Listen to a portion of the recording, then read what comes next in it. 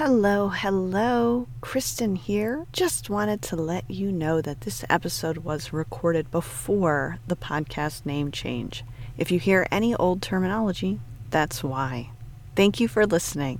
Hello, beautiful people. I am so excited to have you today for this episode where I am interviewing Yanran Carpenter. Now, I first met Yanran when I put out a call looking for folks who wanted to be on a podcast. And she said, I think I'd be a good fit. And we talked a little bit about why. And when I heard her story, I knew that you had to hear it. So it's really interesting, really dynamic, really fun story that's all started in China and ends in Phoenix, Arizona. So have a listen. Great tips here. And I'll be back at the end of the episode to fill in any gaps. Welcome to the Notable Woman Podcast. Today's interview is with Yanran Carpenter.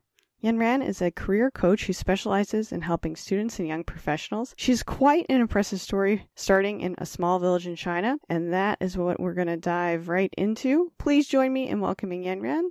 Yanran, thank you so much for being on the podcast. Hi, how are you? I'm great. Thank you. What part of the world are you joining us from today? We are in Phoenix right now. Awesome. I'm a big Phoenix fan. I'm in New York City. Can you give us a little background into who you are? What do you love and what makes you tick? Sure. So I am a career coach right now, helping millennials mainly and help them making decisions with their careers and with their if they want to start their own business.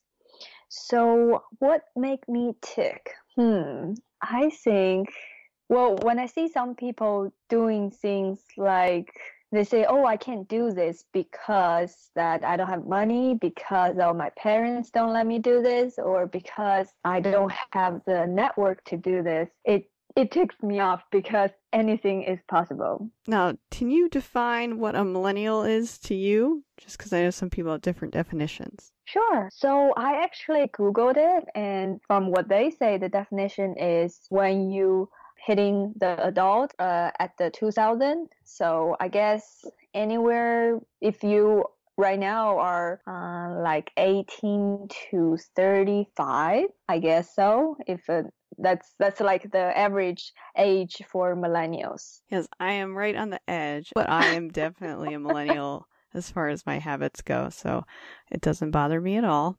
Can we start at the beginning, and can you tell me a little bit about what it was like growing up in China? Awesome. So it was a normal family.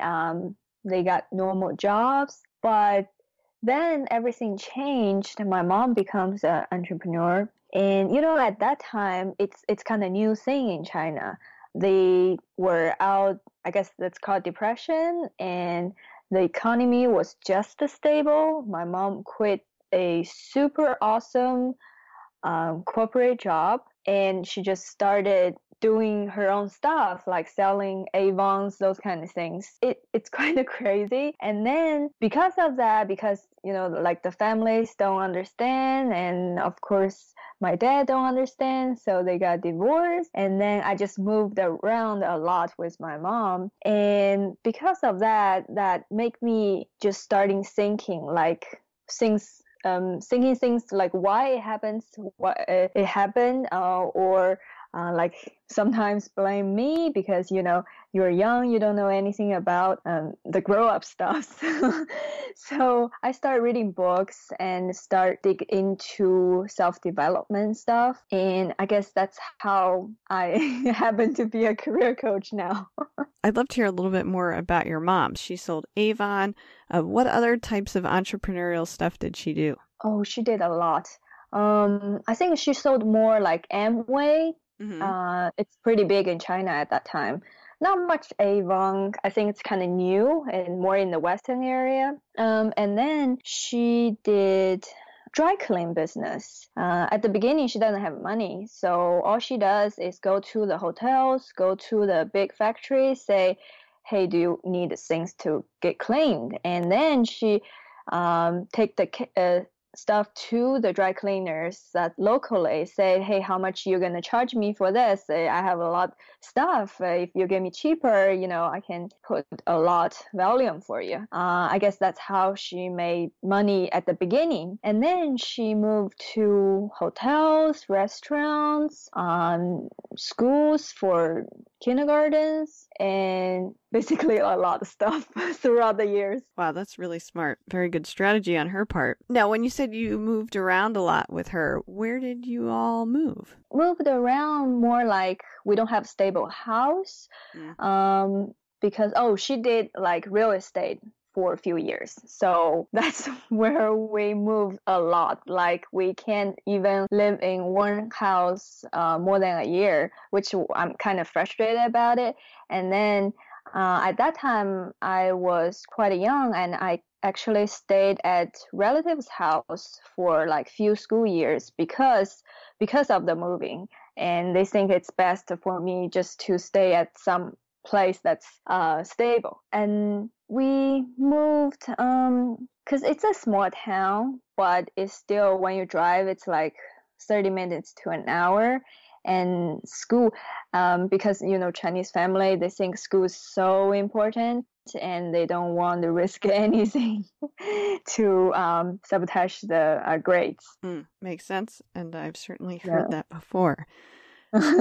So when did you decide that you wanted to come to the United States? Like I said, it's one of the reasons because family put too much pressure on the school side, the academic side, and then they don't really care about if you have a hobby, or they think so. I like knitting, I like drawing, I like cutting up my clothes and making stuff out of it, and I like breaking stuff down just to figure out why it's working, why it's working. And then I heard a lot from my family side that I was wasting time. So I'm really frustrated at that time, and it's almost the 12th grade, which we have a huge exam. It determines if you're gonna get into a good college or not. So they got super pressured, and then I said, well, I don't want to do this anymore. So I left.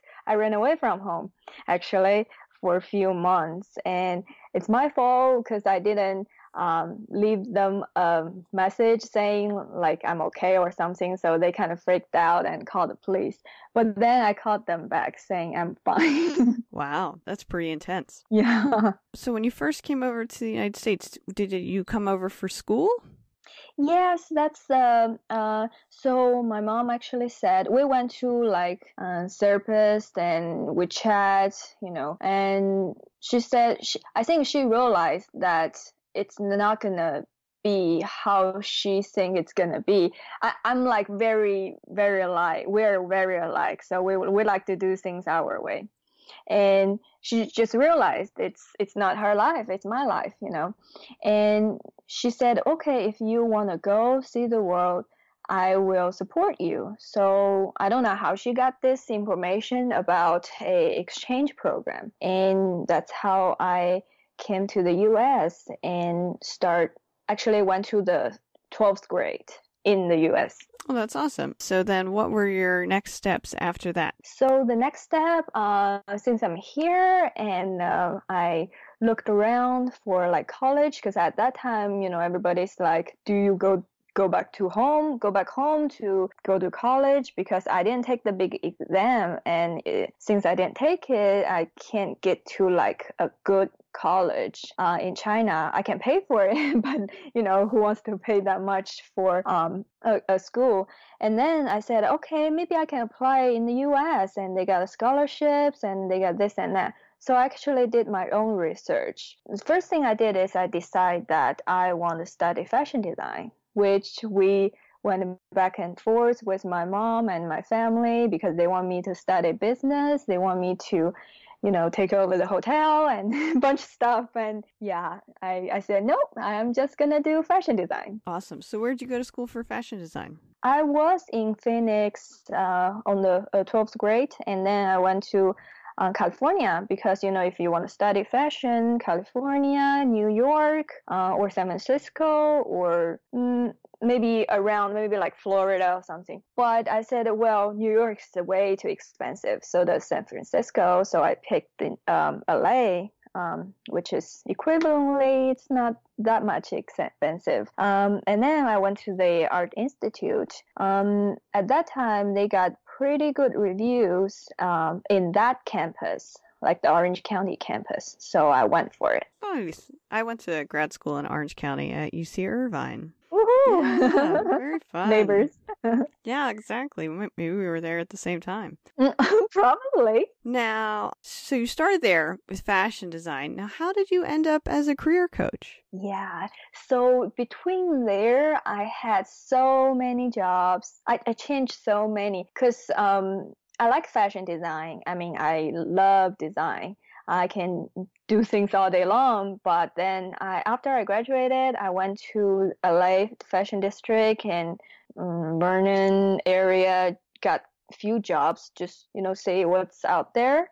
And I really don't like the idea of sitting in front of computer design all day long. I like, touching the fabric, like walk around the showroom and talk to people and just those kind of things that's missing in that cubic corporate environment. So I quit that. And then I figured, well, if I want to talk to people, maybe a retail job would be a better fit. So I switched my career to like a retail manager, assistant manager at a shoe store, which is plenty fun because I can talk to people, talk to customer, having friends with my coworkers, and yeah, it's pretty fun. And actually, before that, I was like those one of those multi-passionate people, and I actually studied dog training because back then I got a puppy and it was going nuts, so I don't know what to do anymore. So I went to school for a dog training. And then I just don't like how much traveling it requires, because you have to go to a client's house and you have to basically a lot traveling. And I just don't like that. And then after the shoe store job, I started freelancing the alteration for local dry cleaners. And of course, there's local shops, maybe like bridal shops, maybe like just regular clothing shop. I basically went around and asked for if you guys need an alteration. And that's how I supported my career coaching career, because at the beginning, when you're starting something, you need the money to pay your bills and pay all those startup stuff for your business. Yeah, that's how I started. And so what was the passion behind career coaching? Why did you want to start that? Yeah, so I think when I realized it is when I'm still at the shoe store. I was talking to coworkers, and they're all millennials, and they're just get out the high school, maybe some college, or maybe they just hang off there. They don't want to go to college because of no money, or they have the drive, but they just couldn't figure out what to do the next. So I started talking to them, and then I think there's an ad or there's a blog post or interview or something that got me into this coaching industry. I'm like, oh my God, I can get paid for giving people advice.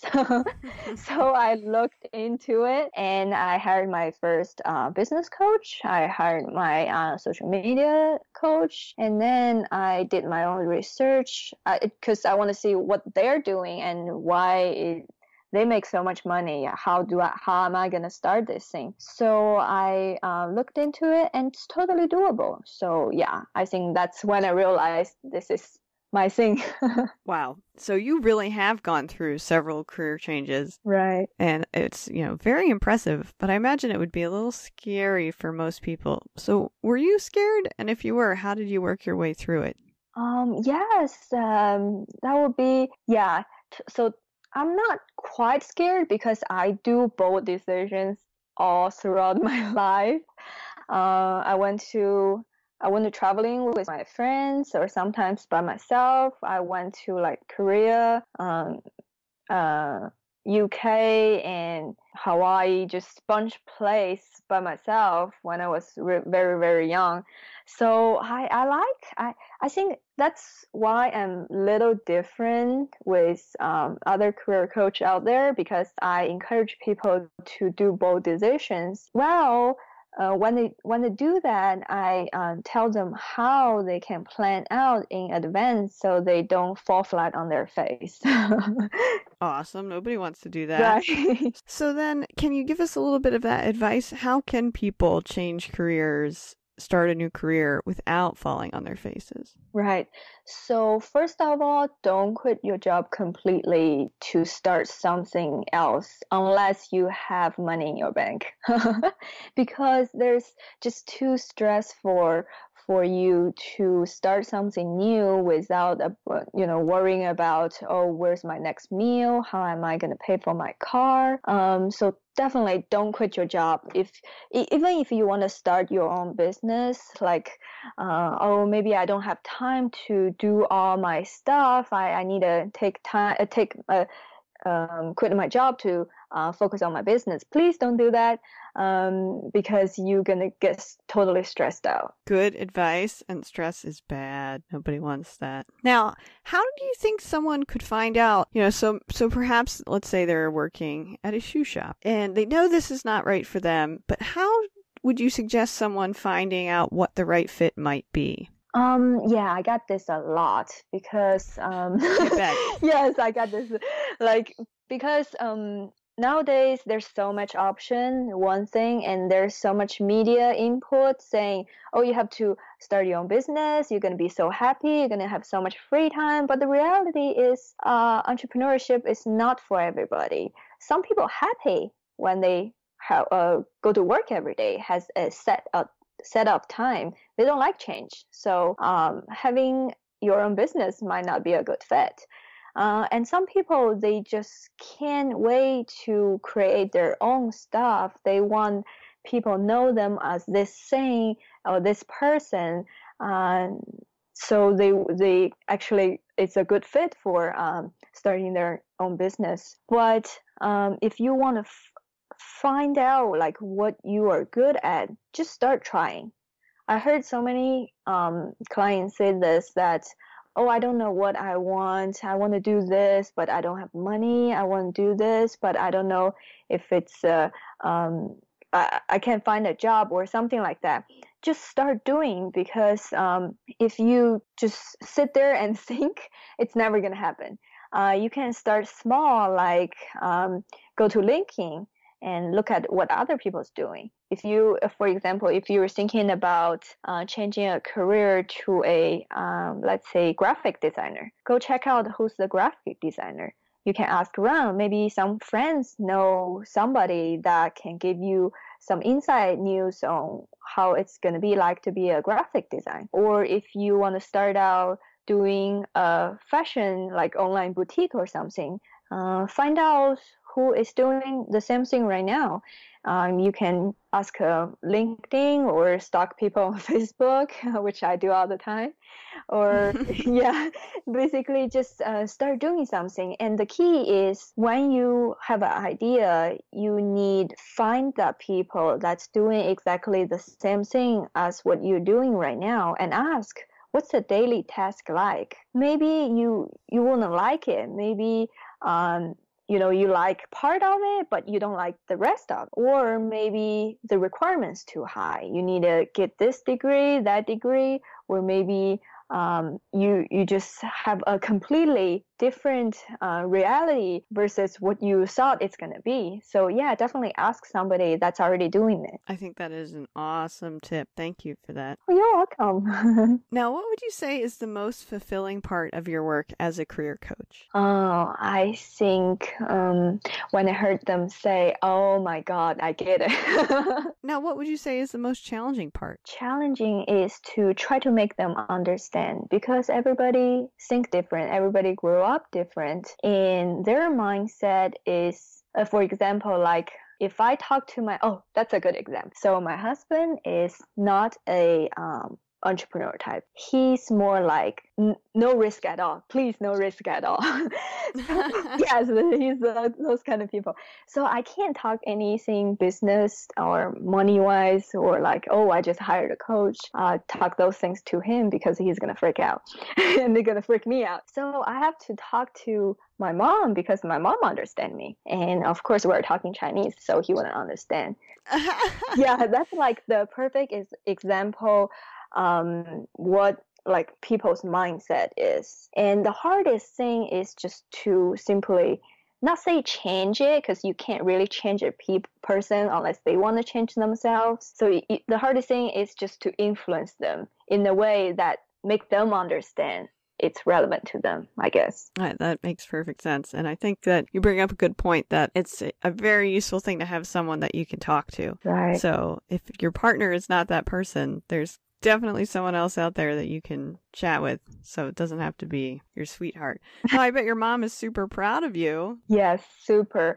And I am super proud of her as well because she changed a lot throughout the years. I mean, our relationship as well. Because before, if I told her that I just quit a job, I just spent like $100,000 to go to the school, and then I quit a job, changed career, and she would be like, oh my God, what are you doing? But now she's like, oh my God, I'm so proud of you. You're doing this thing. You're starting your own business. You know, it's totally different. Now, what would you say is the biggest assumption that people make about you?